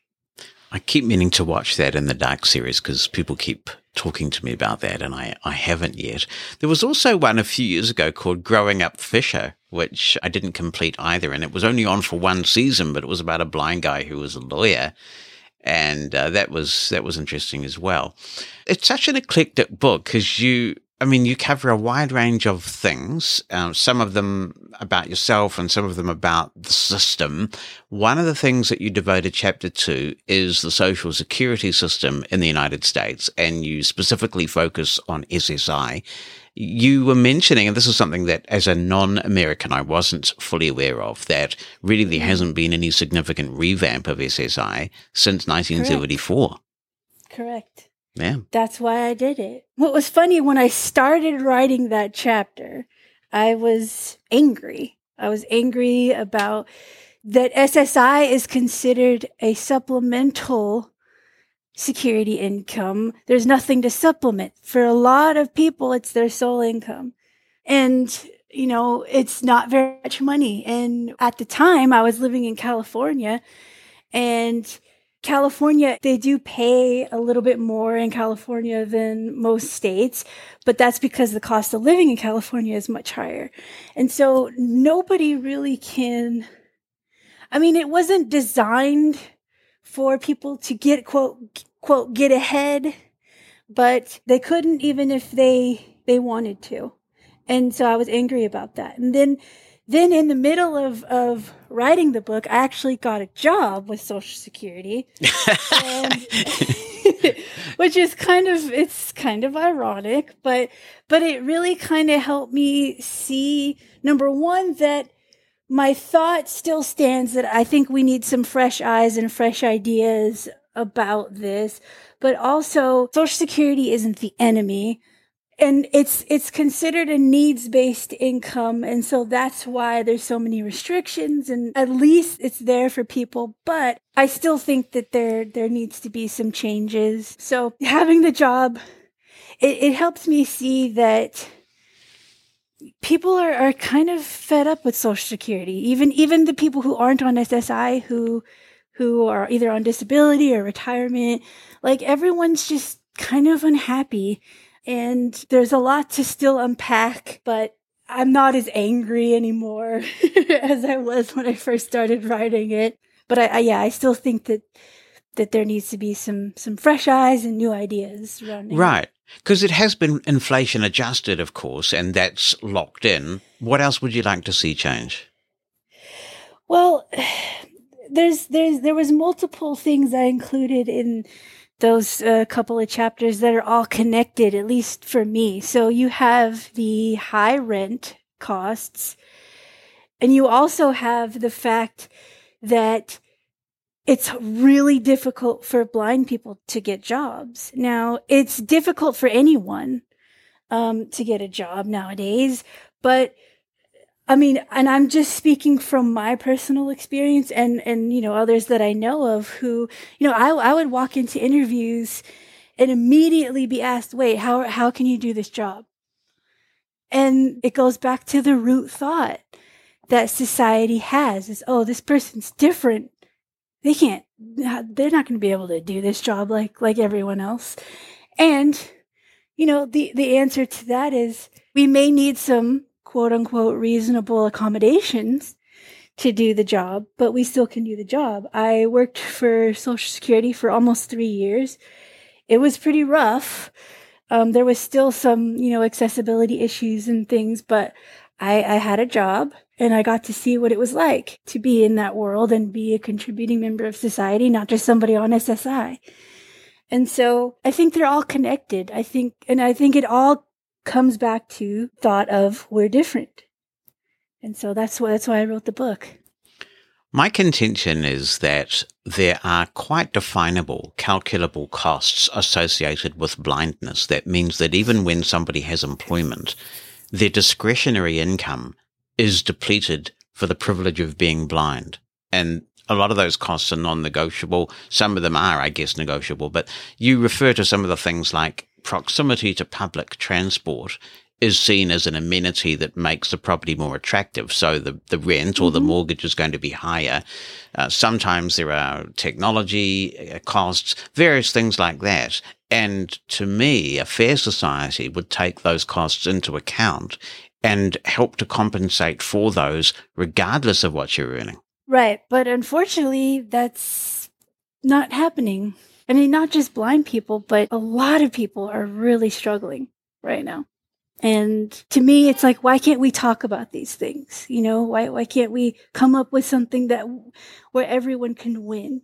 Why does it have to be us versus them? And you could argue that, well, people worked harder, you know, to get the things that they have. And that may be, but also, unfortunately, when you walk into a room, you're automatically assumed about, and this isn't just a blind thing. I mean, I talked about it later on in the book when it came to the social issues of our time right now. We aren't really given a shot a lot of times.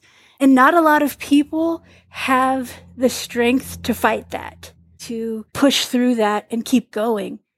And I mean, that would be the advice that I would give is it's going to be rough, but if you believe in it enough, you got to keep going. And some people just struggle with that. And yeah. So it is a shame that we can't have those deeper philosophical discussions about what settings should be in existence in a society to allow people to contribute to their maximum potential. But the climate just doesn't exist for that sort of discussion right now. Yeah, it doesn't. And I think it also comes back to, I mean, I'm always about the deeper thought, the root thought, or a deeper meaning behind things. And I think one of the deeper meanings is we're conditioned to not feel worthy.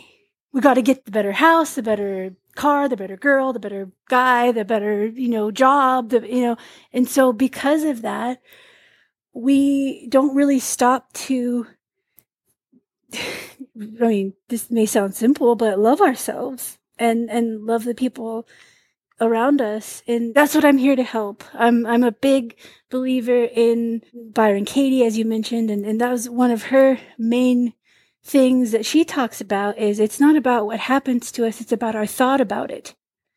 And it's just so needed right now to remind the world that you are love, you're the people and things that you love in your life, you are that as well.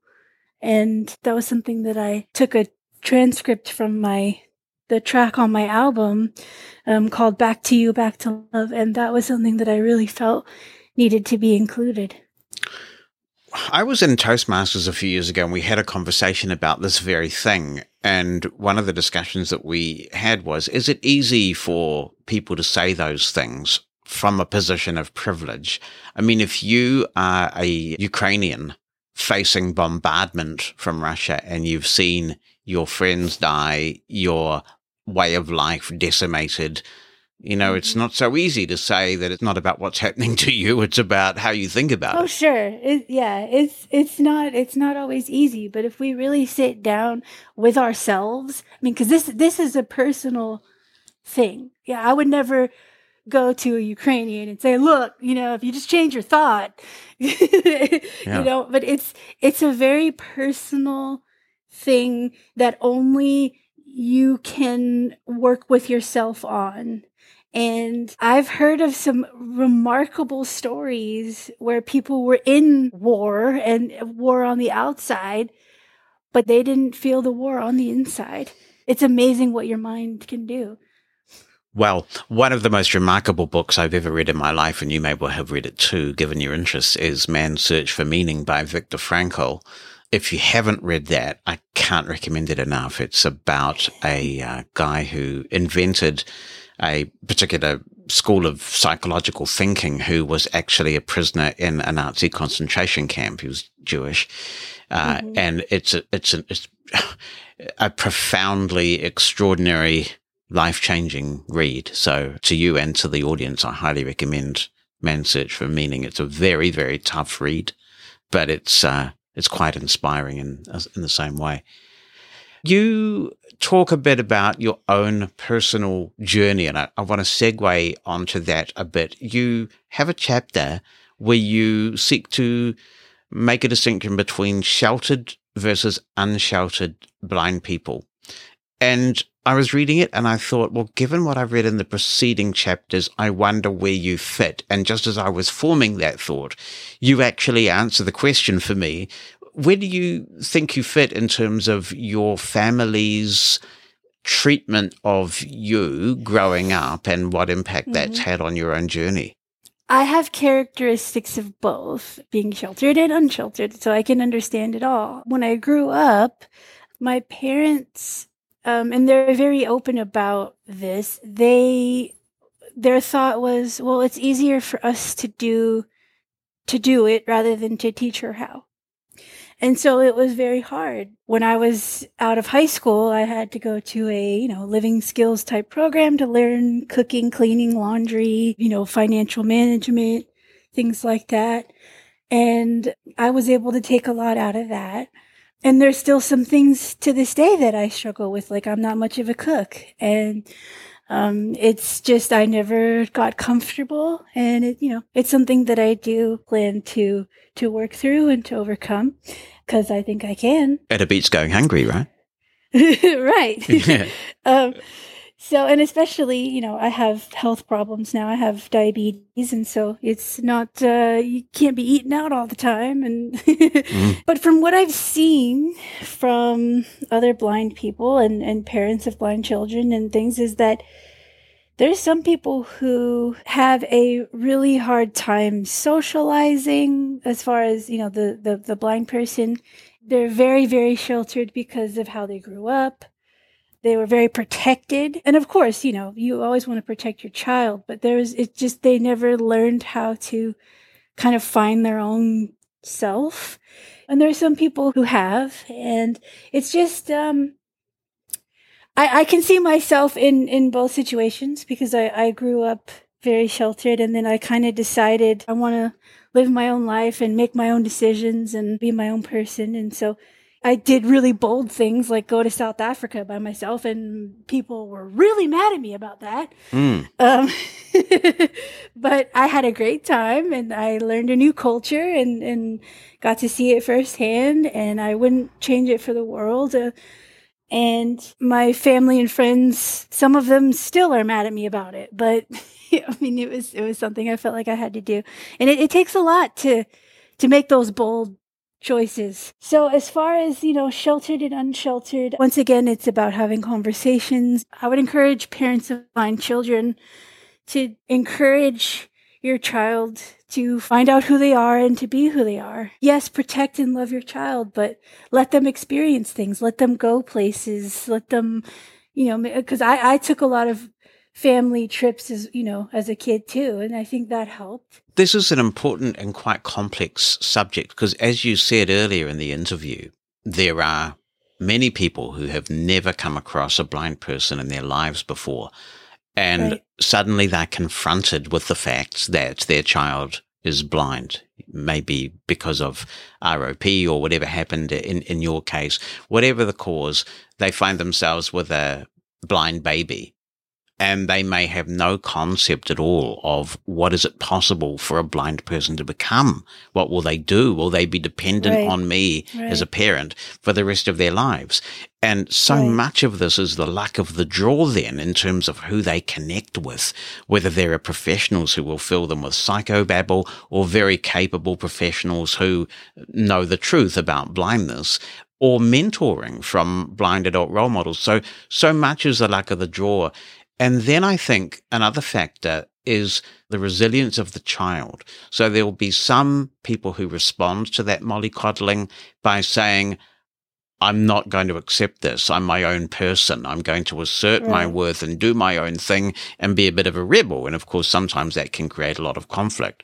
But there are other people, just by virtue of their personality, who become a bit downtrodden and don't respond at all and essentially take on that mollycoddling. It's a shame to see that because you see a high level of dependency as a result into adulthood. I would agree with you. And I think I didn't mention this in the book, but I do think there's some psychological factors from blindness and being blind. Like, I know quite a few people, myself included, who have dealt with attachment issues.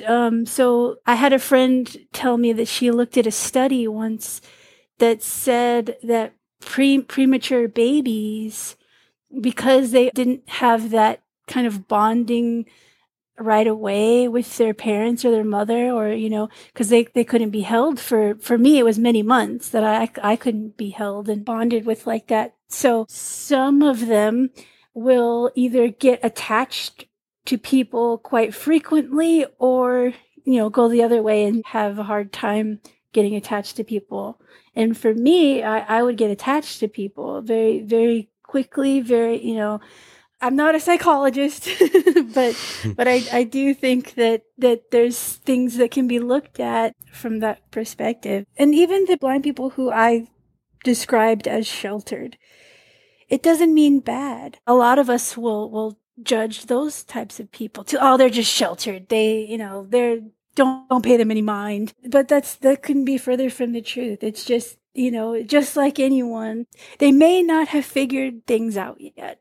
We just, can be loving and supportive as best we can. And, we don't have to hang out with all blind people, but I mean, Yeah, and there's an affinity there, though, isn't there, with other blind people too, because there's a commonality of experience in many cases. And I think that's one of the things that holds this podcast together, is that it's a safe place where we can talk about our experiences. If sighted people want to listen in, they're very, very welcome, and we thank them for it.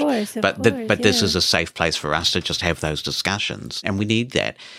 Just a couple of follow-ups, and I want to be careful about belaboring this point, but I was sitting here reading this, feeling quite appalled on your behalf. You talk about the South African trip, and you are a grown adult who is quite entitled to go anywhere she wants. And yet you had a situation where your family member withheld your passport from you to the point that you had to obtain another passport. Because even though you were an adult, because you are blind, they felt they had the right to withhold your passport from you. And I was appalled by that. Yeah. I'm not a parent myself, so it's really hard to speak on it from the parent's experience. But all I can say is my mom was very, very scared. She was very scared. She didn't really know where I was going. She only knew what she saw on TV or what she thought, like what she's heard. So it's hard raising a child who just, does what they want to do. And I got that from her. She's a very headstrong, strong-willed, does what she want to do, doesn't take no for an answer type of person, and so am I. And so I just tried to be as loving and understanding as I could. And I just told her, I said, this is something I feel like I have to do. I was in a relationship with someone who lived there in South Africa, and I wanted to see if it would work, or not. I wasn't planning on moving there or anything at the time. I was just trying to see what was up, and it didn't work out, the relationship, but I learned something about myself. I learned something about a new culture. That experience, I wouldn't change it for the world. And so I wasn't going against my mom. She may think otherwise, but it was me just trying to experience this thing. And I got a new passport, and it caused a lot of friction, but it also kind of brought us closer too nowadays, because now we're a lot closer than we were back then. So does she, in retrospect, agree that it was the wrong thing to do to withhold the passport from you that you were legally entitled to have? I don't think so. I think she thinks she was doing the right thing because she didn't want me to go. She was scared. She felt I was going to a dangerous place. Yeah, and you got your phone stolen from you in the BART station. And the funny thing is the really ironic thing is when I went, my house was robbed when I went to South Africa. And I said, well, that's, I was safer in South Africa because I would have been home when that happened. It was in the middle of the day and everyone had left and my house was robbed. It just goes to show you that everything happens for a reason. But like I said, I love my mom. I don't hold it against her. She was doing what she felt was right. And I was doing what I felt was right. So you've covered a lot in the book. I read it in one sitting because it's interesting. It covers a wide range of subjects, and when you think you've got the style of it figured out, something completely new and random comes along. So it's kind of a roller coaster ride, and it's really interesting. What kind of reaction have you had to it? A lot of positive. People have said it's an easy read, which I'm glad. I didn't want it to be. I was afraid it would be too boring and educational and not fun. One person told me that, I read your book and it just makes me want to be a better person and change some of the things that I'm doing in my own life. And that's what it's for. That's why I did it. I always tell people it's part, education and awareness about blindness, part memoir, and then part self-development, self-growth type of thing. And because you really can't lump it into one category. So yeah, it's been a lot of positive feedback. I'm really grateful, especially the questions and answers, the Q&A's chapter. People really enjoy that. It's fun for them. But yeah, I'm really, really thankful that people have taken the time to read it. One person told me, yeah, when I go into the bathroom, I take a chapter and I'm like, oh, well, I'm glad I could be your bathroom entertainment. And they're like, no, it helps me focus. I'm like, okay, well, hey, whatever works. What accessible formats is it available in? Right now it's Kindle, and it's on Audible, Amazon. Do you do the audible narration? Yes. Yep. So that was fun too. That was cool to do. And what was the process that you used to do the audible narration? People ask me this, is so funny. Okay, so I actually used a screen reader to read it and just spoke what the screen reader said. Because I found I did it faster than, reading it in Braille or, so I just had it really is a skill to do that, by the way, to have a screen reader going and you just saying what it's saying as it's saying it. Oh, yeah, it absolutely is. Yeah. So, yeah. But I'm glad to hear that you've done it. I've gone right off Audible books or audio books in general, and I'm not quite sure why that is, but I do like audio books where they're a memoir or a biography of some kind, and the author's narrating, because there's something kind of personal about that. And I think this is one of those books where hearing your audio narration of it will be quite impactful. Yeah, I was really lucky too to have Neil do his part. And then my friend Javon, who wrote the poem, he read the poem for the audio version. He was also the voice of the question guy who was asking all the questions for the question and answer thing. So it was really cool. And I did it in my little home studio that I had, and it was very time consuming, but very fun because I wanted people who enjoy audiobooks to be able to enjoy it. So I'm glad it's there. And it's not on Bookshare or Bard, is that correct? Not that I know of. It's on Apple Books as the audio too for for iOS, but I don't think it's on Bard. So people have been asking me about it, and I've said, well, if you know how to do that, let me know. But people don't seem to know. So, okay. And you also do music, and you're streaming on all the usual places, Spotify, Apple Music, all those good places. And if people are feeling generous, they can also buy the album on iTunes. iTunes and Amazon. Yeah, it's called Something for Everyone. And my artist name is Sammy Sweet Spirit, like the author name.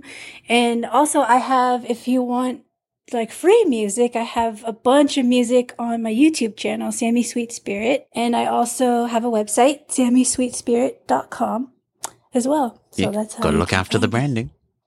branding. Yeah. I've really enjoyed this, and thank you for sharing the book with me and for having such a frank discussion. It is a thought-provoking read, and although I think blind people are not the primary audience, I think a lot of blind people will enjoy reading this and perhaps just going, and identifying, and perhaps being challenged in some ways too with the views that you're expressing, because you don't hold back, and I think that's a really good thing. So thank you very much for coming on the podcast. I really appreciate that. I really appreciate you having me. This has been fun, and I just thank you so much for allowing me to come on your platform. Transcripts of Living Blindfully are brought to you by Pneuma Solutions, a global leader in accessible cloud technologies.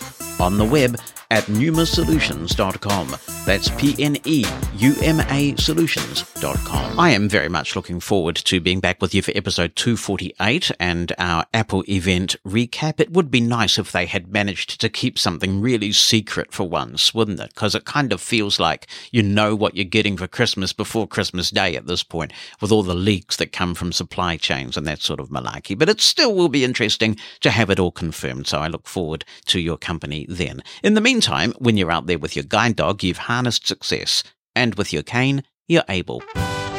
If you've enjoyed this episode of Living Blindfully, please tell your friends and give us a 5-star review. That helps a lot. If you'd like to submit a comment for possible inclusion in future episodes, be in touch via email. Write it down or send an audio attachment. opinion@livingblindfully.com or phone us. The number in the United States is 86460-MOSEN.